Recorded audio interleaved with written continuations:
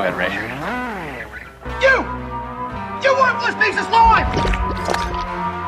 You ignorant, disgusting clod! Nothing but an unstable short-chain molecule!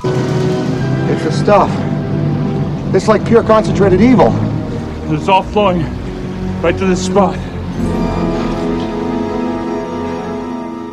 Material devolution has begun.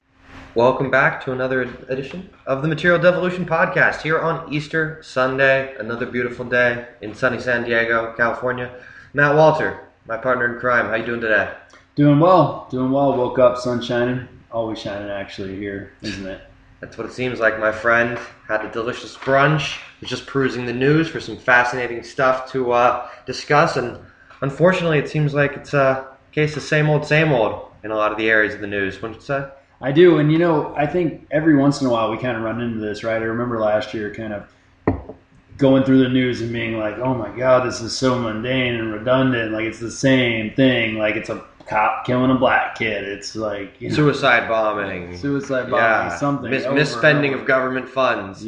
Same 6 stories on loop. And we actually have a lot of that going on now. The same thing. I mean, we got the election cycle that just won't end. And even though you're watching this train wreck happen unfold. Hey, we got another year of it. I know, and we have 6 months left. I mean, it's amazing. But at the same time, we do have that, and there's always these jabs back and forth, but I'm tired of talking about politics and Donald Trump and Ted Cruz and Bernie Sanders and this, that, and the other. I'm tired of talking about, terrorism and our fraud in regards to the government with Flint, Michigan. And I know that, our whole point of this podcast is to take stories and devolve them down and really try to talk about where these things come from. But, you can only talk about where these same stories come from so many times, right? So you have to start looking outside the box and try to find some other things that we can talk about. Yeah, at some point, covering stories about terrorism, racism,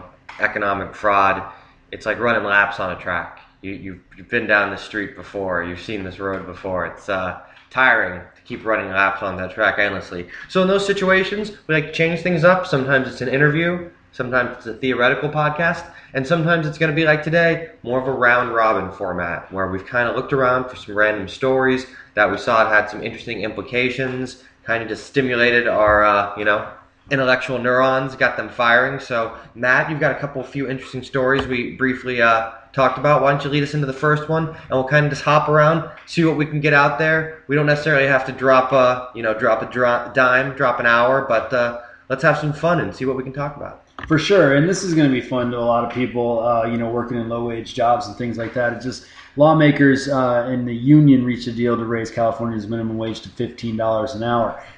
Now, what it's going to happen is that it's going to be incremental changes over the course of the next 5 to 6 years in order to get up to that. It's a gradual increase. The minimum wage in the state was increased to $10 an hour in January under legislation passed in 2013. And my question is that, everybody argues with as wages rise and the cost of goods sold will rise, and in order to pay for that, the business owners aren't going to incur any more expense on their end. They're just going to mark up their goods, their wares that they peddle, their services. What do you think about that? I'm actually of the mind that, in some way there needs to be proportionality, right? I understand people's arguments that these jobs aren't supposed to be the norm and what you're supposed to live on for a long period of time. But the more and more that these manufacturing and this labor goes away, then more people are forced to actually use this as a living, whereas a trade might have taken that place before. There's been a huge generational shift, and I'm sure you're aware of this. You've talked to your parents. 30, 40 years ago, fast food jobs were jobs for high school kids. It was a transitionary job. Typically, it was something to get you in the job market, get things moving. A large percentage of our economy right now is people working minimum wage jobs. These aren't any longer transitionary jobs. The jobs to transition to just don't exist because manufacturing's gone down. We're importing more goods. Machines are handling more of our processes now. So most of our work is pretty much corporate middle management work, a lot of paper pushing, crunching numbers on computers, man management, but we're not making shit anymore. So I think that's the problem, is how can we justify increasing wages in a service industry? Because the concept of the cost of service is very relative. You can't say that the guy working at McDonald's during rush hour isn't working harder necessarily than the yoga instructor teaching a yoga class, and the yoga instructor is getting $80 an hour. Well, the McDonald's worker is getting $8 an hour.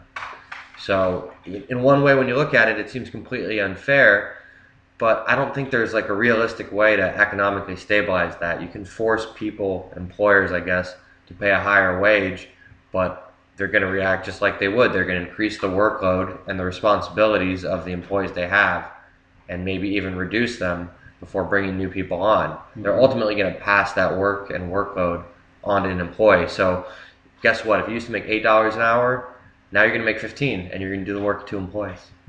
So that's what I think is going to happen. Well, so do you think that they are going to cut employees? You think that's what's going to happen? To to reduce costs, they're just going to axe people? You're basically saying that economically, once companies become profitable enough, and that point of enough is obviously up to debate, but once they are, they need to pass the wealth, so to speak, to their employees, which makes perfect sense in theory. But now you're asking them to give up a piece of their pie. Now you're saying, okay, we're going to force you to do this through these safeguards we put in place. Well, guess what? The guy who's making $1 million at the top of the period goes, well, okay, now you put these safeguards in place that's going to take my piece of the pie and chop it in half. Well, okay, I just need to move some things around, and guess what? I get my whole piece of pie back. So it's like, you can't really make me. You can try to make me, but if I really care, I can always circumvent that. Right. I mean, the fact of the matter is, if you were paying a good wage before in the first place, this law wouldn't come into effect anyways. So you must already operate in a service industry, fast food, whatever, something like that, where exploiting low-wage workers is a key backbone of the industry. Right. I mean, and it is service as well, but I mean, and also retail, right? The retail industry, working at a you aren't making the clothes in the retail shop. Right, but that's... So you're just providing a service. I guess it's checking you out, and I'm going to get you a different pair of pants. Right, right. I mean, that's service. It really is. Like, what are they making? Well, I only see this... I see this really hurting I understand who the target is in a measure like this, and let's be clear. It still has to go up in front of the Senate and get passed. There's just a deal that's been struck between the unions and the lawmakers themselves, and the law has to still be enacted. Yada yada. So anyway, get back to where I was getting at is that I see this really hurting the small business owners, whereas that maybe can't just afford to either turn over their workforce or can't afford to pay $15 an hour because they're already running thin, and they're not the guys that are making $25 million while their employees are making $15,000 a year, right? Yep. Where those are the companies that you need to go after in order to get some of that living wage back down to the bottom, and where there is some more proportionality in regards to 30 million at the top, 15 million at the bottom, and not saying that the CEO of McDonald's or whoever shouldn't get paid a lot of money for running such a large organization, but at the same time, I think that their lowest full-time employee should be able to get by. But the nature of the system is that your goal as a corporation is to make as much money as possible. Well, for sure, but I mean, I understand. Your goal is not to provide a high-quality cost standard of living for your employees. But your goal is to make profit, right? And if you're paying yourself $30 million, that's not profit, right? I mean, that's not your net. That's not that money's taken out of your bottom line. This is where it gets tricky, because guess what? The corporations would say, well, if we don't offer this salary, we're not being competitive. Well, that's the thing. And guess what? They're right. Because that guy who they pay $30 million a year, he goes somewhere else and get $30 million. He's saving you $1 billion by sticking it to your employees and your suppliers. Well, that's why it's just like why that college coach, you pay Nick Saban $7 million. Guess what? The program brings in $200 million a year when they win that national title. So that $7 million is money well spent. So spending $30 million for some douchebag to run McDonald's seems like, oh, we're overpaying this guy. Well, guess what? He got us a better deal, getting our processed meat and he figured out a way to undercut the unions here and save us a nickel on the backside of every dollar we spend. Oh yeah, he just made us $1 billion. Well, that's what I'm talking about. So who does this actually hurt, right? This is great. This is great for the employee. It's like a social. It's almost a social movement. It seems great, right? You're like, okay, great, yeah, everybody should make more money, but you're squeezing Main Street on this. You really are. You're squeezing Main Street, whereas your target isn't the Main Street mom and pop shops that you're going to hurt the most out of something like this, And you're targeting the conglomerates. You want the big franchises, and that's who you want to get, right? The chains and the big stores. That's who you want to have. To say you can afford this, but other people really can't afford this. I mean, I've got a unique opinion when it comes to how modern economic theory should work, because it's almost impossible to fuse socialism and capitalism because they run inherently contradictory to each other and like the nature of how you're supposed to approach certain situations. But I do believe us having some sort of like, call it a moral tax if you want, but if you set like a certain cap on what you think an individual should be making in a given year, then you disincentivize $100 million salaries, $50 million stock options. Because guess what? If you could only make $10 million a year and then everything else just went to taxes, after that it was all taxes, well, nobody would offer a $50 million salary. There's no incentive. The whole point now is to basically just pass that money on to shareholders. So if that's the main point, well, you're like, well, having the strongest company possible with the best workers possible, or improving their own economic standing, that's going to make it a stronger company in the long run. There's no point siphoning the profits out for ourselves anymore to be competitive. Now it becomes a debate about what becomes too high a standard of living. Because some people will be like, 10 million, you made that in 1 year, I could live on that for the rest of my life. Well, guess what? The guy making 100 million is like, if I made 10 million next year, I'd go broke. Mm-hmm. And he really well might. Who knows what his back-end costs are of his business.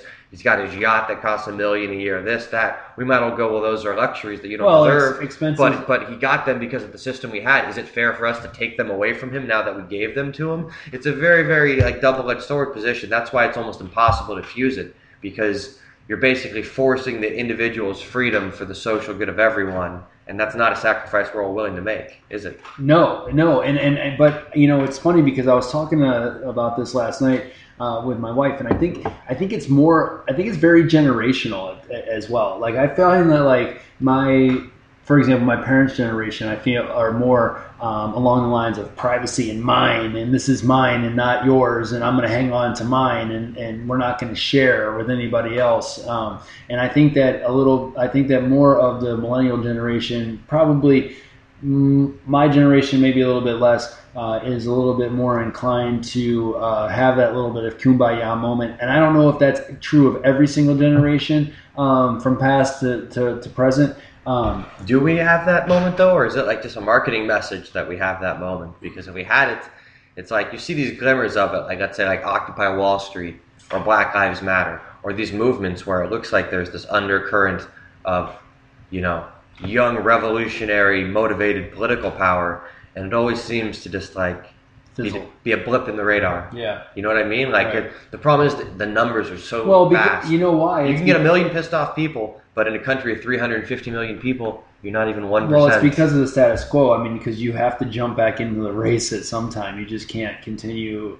You have to work within the system to change the system, and the system's goal is to not be changed. And the magnitude and the inertia of the system can't be stopped easily or changed easily. It just goes. The status quo is fixed. Yeah, you think you're having an impact, but it's like, go back my bad 90s movies references. It's like Armageddon. You can shoot a nuke at that asteroid. You ain't changing its course by 1%. You can shoot every nuke we have. The mass at which it's moving and the speed, it's coming this way. We can't stop it. So what can we do now? And I think that what happens is I think that you get people out in the street and they feel like they're going to make a change, and then they understand that this is like a long, arduous, grinding process, and only certain either large-scale events can be the catalyst for change, like Selma or like the I Have a Dream speech or anything like that, or you get people like in Wall and Occupy that it just fizzles out. Well, it's interesting to bring that up. Can't sustain. Because I was talking about that with my friend before, a long time ago. We're having an interesting debate, And he said the reason that he valued the American political system so much, he was a double major, poli-sci and philosophy. He said that was he appreciated the fact that our political system is designed in a way where it doesn't evolve too slow or too quickly. Basically what it's supposed to do is it builds up pressure, and then the pressure builds up so much that there's usually like an explosion of some kind, and then the system reacts and it loosens some valves to let off the pressure, and it adjusts a little, and then everybody's cool for a while. So you might have like, incidents with women's suffrage in the day, or racism, in the 60s, or things like that, the Vietnam War. There always seems like there's this build-up, and then there's this moment, whether it's like, Rosa Parks on a bus, or the Kent State University shootings in Vietnam, where this incident happens, it's a powder keg moment, and the system has to react. There's such like an undercurrent of social movement and momentum for it. We haven't had that. And every time it looks like we're going to have it with like Black Lives Matter or Occupy Wall Street, becomes suppressed. It almost gets like... It gets perverted.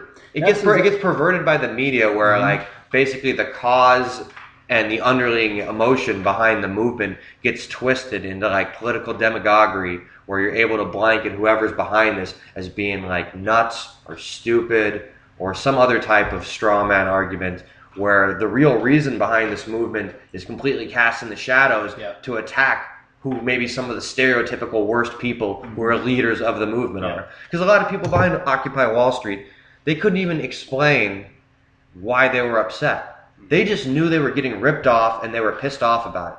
But if you ask them to go on camera and enunciate their feelings on the spot in the middle of a political rally about it, they're going to sound like a retarded 18-year-old college kid that they are, because that's who they are. That doesn't mean that they're wrong to be angry about getting ripped off. They are getting ripped off and they should be angry about it. They perhaps just shouldn't be giving speeches and talking points. They're being interviewed instead of being this like, I know everything culture. You should be like, you know what? I've read a lot of interesting things that led me to believe that my money's being misused, and it's difficult for me to explain that. I'd rather you spoke to this gentleman who's better schooled on it. Instead it's like, I'll tell you whatever I'm thinking right now. Because what I'm thinking, you need to know. Yeah, and I always point to like Ferguson, for example. That was such a thing that, it kept, it got larger than Michael Brown, right away. It got larger than Michael Brown, and whether or not he stole anything from that store, whether or not he charged the police. All it was a moment in time that highlighted the. It was one too many times. Yeah, it was one too many times. For that community had been seeing that for so long, had been abused for so long, that finally it was that like, fuck you moment. And listen, where you can only push me so many times, and then it's like, hey, guess what? I might have pushed you before you pushed me, but guess what? You pushed me 1,000 times before this, and I didn't push you. Right. And I'm tired of being pushed. Then, it doesn't even matter if it was justified or not. It's just I'm not going to get pushed anymore. I'm not going to get pushed anymore, right? This smells funny. I don't know, whatever. We're going to go after. OJ trial. Is he guilty or not? We don't even care, but guess what? You're not putting another black man in prison. Right. That was like really a lot of mentality of the black community was. Well, the other thing is that, like, when you talk about Ferguson, is that, there was, after the federal investigation, they found that there really was a systematic, attack on that population. No, they were economically extorting them. To siphon money out. Economically extorting them. Economically extorting, exactly.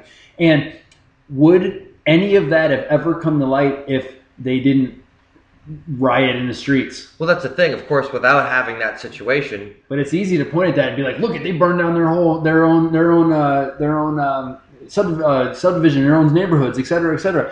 But the fact of the matter is that they found there was some corruption and some collusion and some things going on. Their business was was bad. So I mean, the way like you got to always see it from both perspectives, because on one foot it's like, yeah, it seems kind of crazy that these companies are trying to put money into your neighborhood, and your reaction is like, well, let's just destroy all businesses. You're hurting yourself. On the other hand, if you're coming from their shoes, to you this is a war zone. It's a ghetto. And the way one activist described it that's fitting is like, do you think the rioters in the prison are worried about burning down their own cells in the commissary? It's right. like we don't give a shit what you gave us, because we're pissed at all that we feel like you're having to give us things. Mm-hmm. If you gave us a real area to live in that we valued in a community, we wouldn't even be in a position where this would ever be a possibility. You know what I mean? Like, if this has been a good community and you've been treating us right and fairly for the last 30, 40 years, would one incident with the police cause rioting where we're going to burn down our own stores and shops? Obviously not. There has to be like a huge trail, an undercurrent of negative energy that builded towards this point where we get so self-destructive that we're like, we'd rather like, we'll be that monk who's going to burn himself alive to protest the Vietnam War. Right? Like, all we have left is obscene activism at this point. That's our last straw. Let's burn cop cars. Let's throw Molotov cocktails. Let's dance in the streets. And it didn't even get that terrible, right? I mean, they weren't like go to Palestine. Yeah, well, you know what I mean? Like, you can see how it can get. I don't think it'll ever get to that level, but it could. For sure. Well, the next one that I was going to talk about, was a big deal this week. President Barack Obama, first sitting president in 50-something years, goes to Cuba. I thought you were going to talk about the Rolling Stones concert. Well, that's another thing. I mean, it all goes hand in hand, right? But you know what? It's funny because I was looking at something on Twitter yesterday, and they were talking about the Rolling Stones playing, and then other people were like, hey, Blur played there in 2004, and so-and-so played there in 2003. It's not that big of a deal. But if the Rolling Stones play anywhere, it's a big deal because I can't believe those guys are still alive. A free concert in front of 500,000 people. Yeah. So, I mean, pretty epic. Was there a lot of Cubans there? In Cuba? I don't know, man. It's all tourists there now, right? Exactly. Nothing but American tourists. It's it. It's a crazy situation that we're now, like, finally 50 years later dealing with the repercussions of a trade embargo that was rooted in this Cold War narrative that's just, like, so at the core of American history. Like, we've kind of always needed this big enemy to go up against, and there's always other countries that get caught up in the backlash, the crossfire, the blowback, so to speak. In this case, our enemy was like Russia during the Cold War, and somehow this little country of Cuba that before we always had good relations with, now we're basically like dooming them to a shithole existence till we feel like it.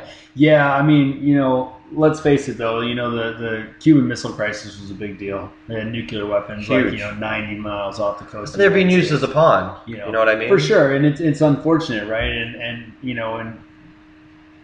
it's my biggest problem is that we've had since 1960 you've had this embargo in place, basically locking out all exports to Cuba, and they've been living under this veil of our suppression for this long, and no ties, no nothing. It's a small island nation, and we act like the easing of these tensions is the most catastrophic thing that happened in the Western Hemisphere since the crisis itself.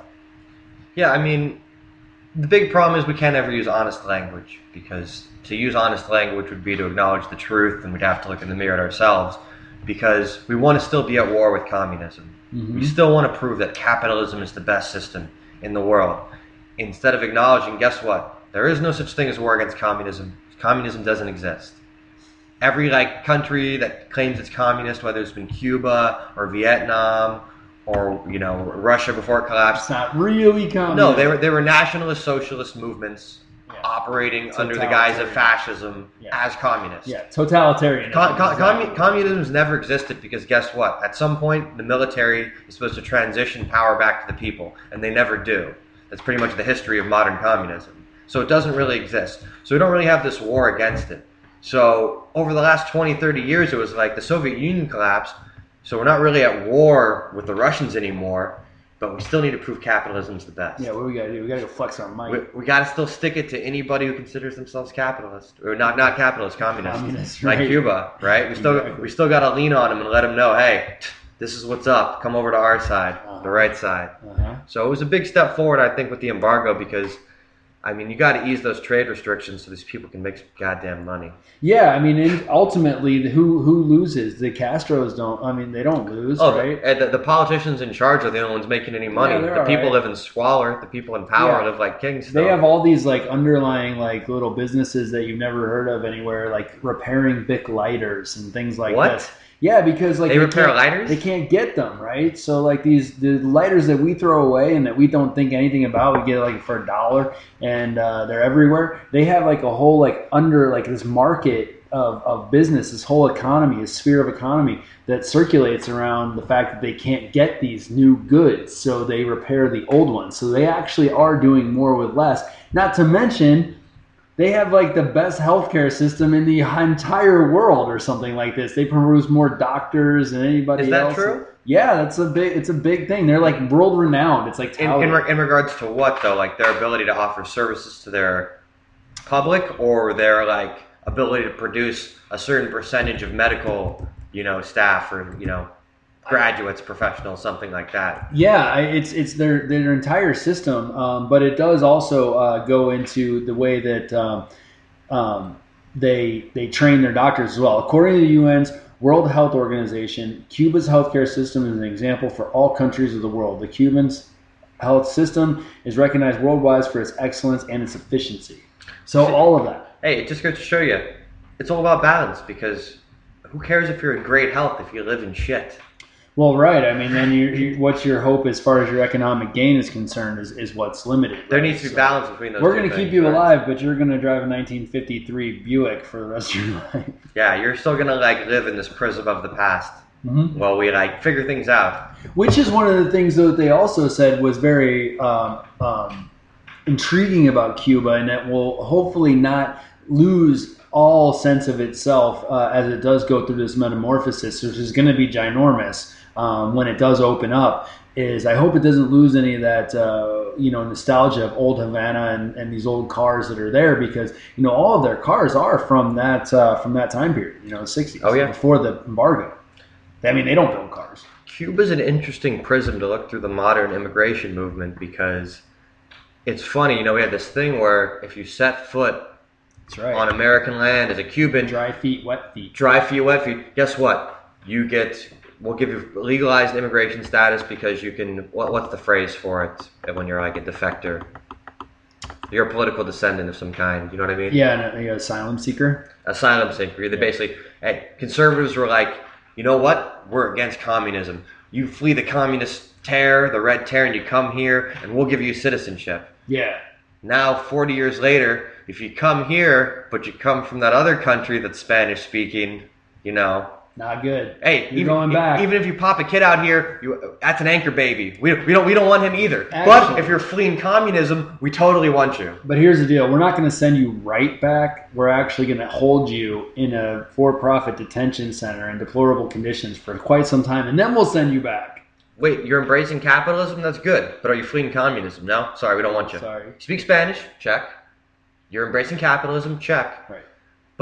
But are you fleeing something that we're against? Did you come here in a bathtub? Can we deport you? Right. Can we deport you immediately? It is. I mean, it's amazing the way that we don't apply the same logic to the same thing. I mean, that political moment in time was. Think about it. The people coming from Honduras and Guatemala, right? I mean, they're freaking suffering. They're traveling 4,000 miles across freaking dangerous land, not 90 miles across the Caribbean, right? And we turn them away. These people are fleeing like gang violence. Because it doesn't make a political statement, though. The whole thing with Cuba was we're making a political statement about communism. Right. Yeah, we'll take you. You're fleeing communism. Well, we have to support you. We have to. Because it's capitalism versus communism. Right. And there's going to be this domino effect where if we say communism works, and like we said, it doesn't even work, because, that really should have been the American mindset the whole time, was like, we're not going to call you communist because you aren't.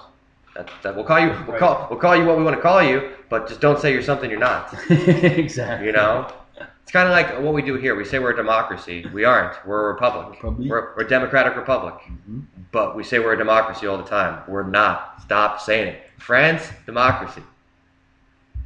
Democratic parliament. That's how it's structured.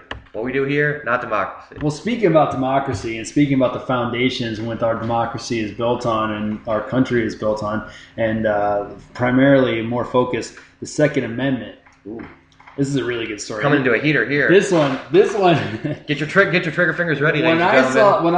We were struggling for some topics, right, and what we were going to do, and we were sitting around and we were eating our lovely brunch cooked by Devin, the quiche that was gluten free on. I try. Yeah, on potatoes instead of normal crust, which was amazing.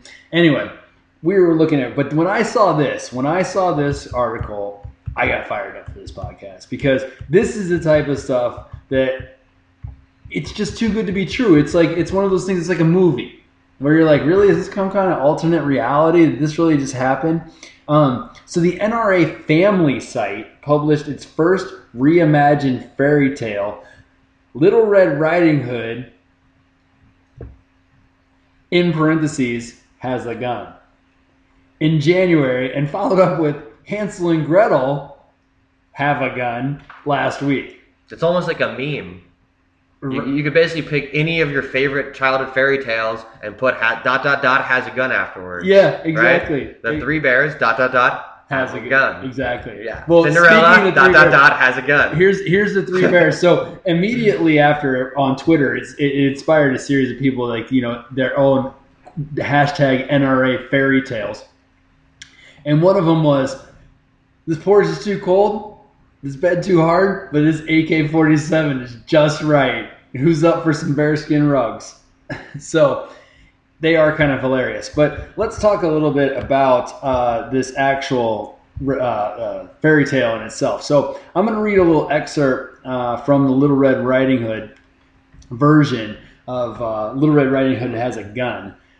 Please do. So, the wolf leaned in, jaws open wide, then stopped suddenly. Those big ears heard the unmistakable sound of a shotgun safety being clicked off. Those big eyes looked down and saw that Grandma had a scattergun aimed right at him. He realized that Grandma hadn't been backing away from him. She'd been moving towards her shotgun to protect herself and her home. "I don't think I'll be eaten today," said Grandma, "and you won't be eating anyone again." Grandma kept her gun trained on the wolf, who was too scared to move. Before long, he heard a familiar voice call, "Grandmother, I'm here." Red peeked her head in the door, and the wolf couldn't believe his luck. He had come across two capable ladies in the same day, and they were related. Oh, how he hated when families learned how to protect themselves. I thought you were going to continue where one of the ladies accidentally shot the other one in the foot. Exactly. And then they shot the wolf in the face and blew his face off, and it turned out he wasn't armed. And they went to jail for 40 years for murdering somebody. And then it says the wolf is carried away by the hunter to an undefined but unpleasant end. So it's just interesting to me that you would ever let a child read this. I understand that, the hunter in these grim fairy tales are pretty gory, right? Some of them are pretty gory. I mean, they're all pretty gory. Yeah, they are. They are pretty gory. I mean, in the real story, Grandma and Red gets eaten, and then the hunter Grandma gets eaten. Cuts him out. Eaten. And so anyway, it's just really funny. And basically, I guess the two kids go into the wood for Hansel and Gretel to feed the family. They go on a hunting trip, and Gretel takes down a 10-point buck before they head home and get lost in the woods. I mean, no matter how you feel about the Second Amendment, you got to admit it's pretty insane to see them taking childhood stories and politicizing them to make some statement about this. Just And it's always, crazy. and it's funny to me because it's always it's always the girl too. It's interesting. They're going after the women here and the girls because in this, obviously the the grandmother has a gun. He talks about two capable ladies that are both there, Red and the grandma. In the Hansel and Gretel, it says that she covered him. The boys directed Hansel to the key that would unlock their cage while Gretel stood at the ready with her firearm just in case, for she was a better shot than her brother.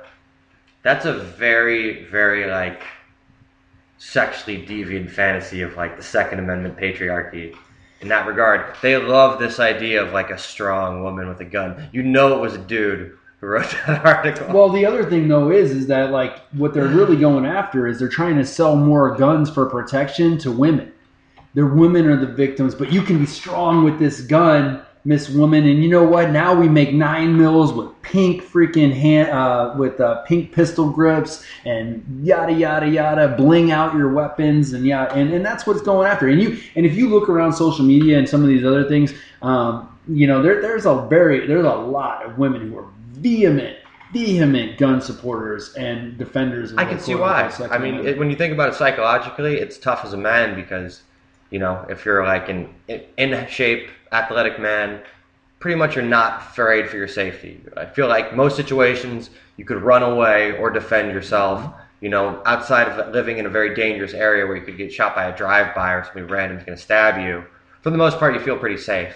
Now, if you're a woman, I mean, plus we live in such like a sexually aggressive culture, you can imagine what it must feel like just knowing that at any moment dozens of people who want something from you could literally take it from you, and there's nothing you can do to stop them. The gun's the ultimate equalizer. You know what I mean? But as far as these stories are concerned, when you really break it down, they're trying to sell more guns. Like, it's pretty obvious of what's going on. They're targeting women. The message is to the girls and to the women that they too can be strong and they need to protect themselves. The only way to protect themselves is to have a gun. Should they pepper spray the big bad wolf? Mace him? Taser him? I mean, I got some jujitsu. Gretel armbarred the shit out of him. Right? Yeah. Yeah, Red's got him in a Kimura. Yeah, I don't think it's going to work as much. Definitely doesn't sell as well. It's interesting to see stuff like this happening just because I never thought when I was like a kid reading anything, I didn't even understand what politics was. So there was like no prism of looking at the world through it. So it's like, would you read this to your kids? And then later when they're 13, 14, they're going to be like, you know what? I believe in gun rights because when I was a little kid, all the childhood fairy tales I read, they were badasses who murked, you know, the evil dude with a gun. Well, you know, they can't have Cinderella has a gun because, you know, she was picked on and bullied and shit, and she would just go psycho and just wipe out all of her stepsisters. She just, like, kneecapped her stepsisters? Just all of them, right? Kneecapped them? Right? Yeah. It's just straight up like one of the fucking movie theaters. Tell me to mop that floor again. Yeah. Tell me to mop that floor. Again. I'm talking to the birds and stuff. They're sewing my clothes. I want to see every single fairy tale possible with a ... got a gun. Think about that. Let's break it down. Hey, Let's break it down. Snow White and the Seven Dwarfs. They all got guns. My posse got guns. Hey, it's gonna go viral. There is a meme coming. Trust me, it's gonna be awesome. It could probably be like just Photoshop with just the covers. I would dig it. You see Snow White standing there with like her arms crossed. She's got the whole gang of freaking dwarves behind her. All got weapons. They're all like packing. Yeah, you're like, my favorite dwarf was Sleepy because he had a Glock 9. Right? You thought he was sleeping, but don't sleep on. He's at the ready all the time. Don't sleep on Sleepy. That's a hair trigger. Sleepy rolls off safety. That's a hair trigger. Oh man, but it's excellent. So anyway, that is why I wanted to talk about that story, just because of the laughs that we just got out of it. It's not the fact that, you know, again, you know, people have their own views about guns and whether or not they're safe or unsafe and this, that, and the other. But the fact of the matter is that this is just ridiculous. I mean, it's one of those things that you're like, did they really do that? Who thought this was a good idea? Sometimes you just got to hold a mirror up to the kaleidoscope so you can look at the colors and laugh. Because, right? You know, if you didn't read the story, you wouldn't think it was real. But sometimes truth is stranger than fiction. So thanks for sharing that little extra. For sure. That's good. Funny stuff. Anyway.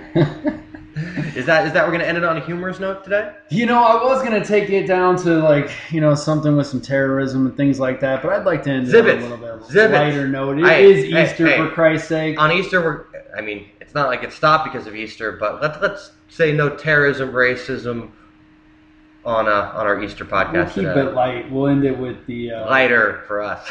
Right. And next week, the Material Devolution podcast with guns. And racism and terrorism. So it's all coming.